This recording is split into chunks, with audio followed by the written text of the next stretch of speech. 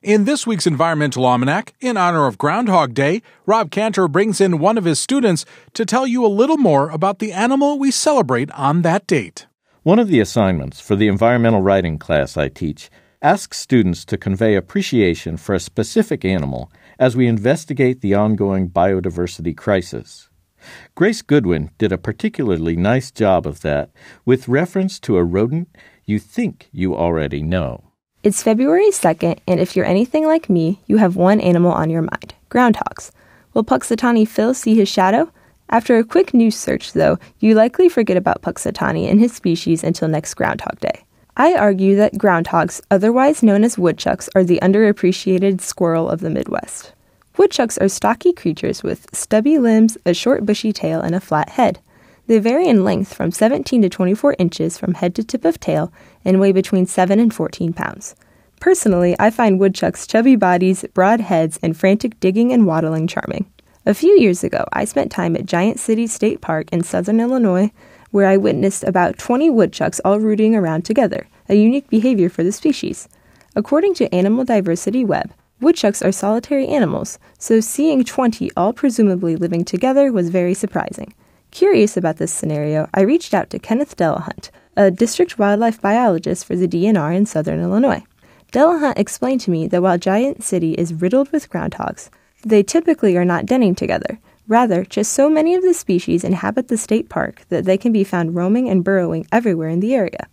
Woodchucks' burrows can be found throughout the Midwest, especially in prairies and along the edges of forests and fences, and can provide small local mammals homes after woodchucks abandon their dens.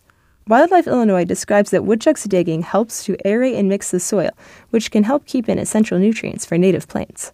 Woodchucks also hibernate in these burrows. In fact, they are one of the few true hibernating mammals in Illinois. During true hibernation, woodchucks' body temperatures drop from 97 to 34 degrees Fahrenheit, and their respiratory rates drop to 1 breath every 6 minutes and 4 heartbeats a minute, according to Wildlife Illinois. In terms of woodchucks' relationships with humans, besides Groundhog Day, the species offers both problems and benefits to people. Being burrowing animals, woodchucks sometimes tear up people's lawns and gardens. Also, the small-sized populations of predators of woodchucks, like bobcats and lynx, allow woodchuck numbers to flourish, and more woodchucks means more burrows. This reason may help explain the abundance of groundhogs in Giant City as well.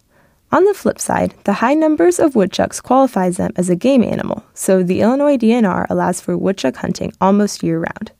Woodchucks also provide help towards understanding liver disease and hepatitis B in humans. According to the Cornell Chronicle, groundhogs can obtain woodchuck hepatitis virus. This virus is very similar to hepatitis B virus in humans, but it progresses in only a few years, 10 times faster than hepatitis B virus, allowing scientists to make quicker gains on the impact and prevention of hepatitis B. Between all of the interesting facts, human benefits, and heck, even a national holiday, woodchucks certainly are not just pests in the Midwest. While many people currently do not think of woodchucks fondly, with increasing awareness and a little luck, more people will convert into woodchuck lovers and give the underappreciated animal the love it deserves. To find out more about Environmental Almanac, to listen to it again, or to see lots of photos, follow the links on our website at will.illinois.edu. And you can read Environmental Almanac on Sundays in the News Gazette. The Environmental Almanac is a service of the University of Illinois School of Earth, Society, and Environment, where Rob Cantor teaches courses in environmental writing and issues.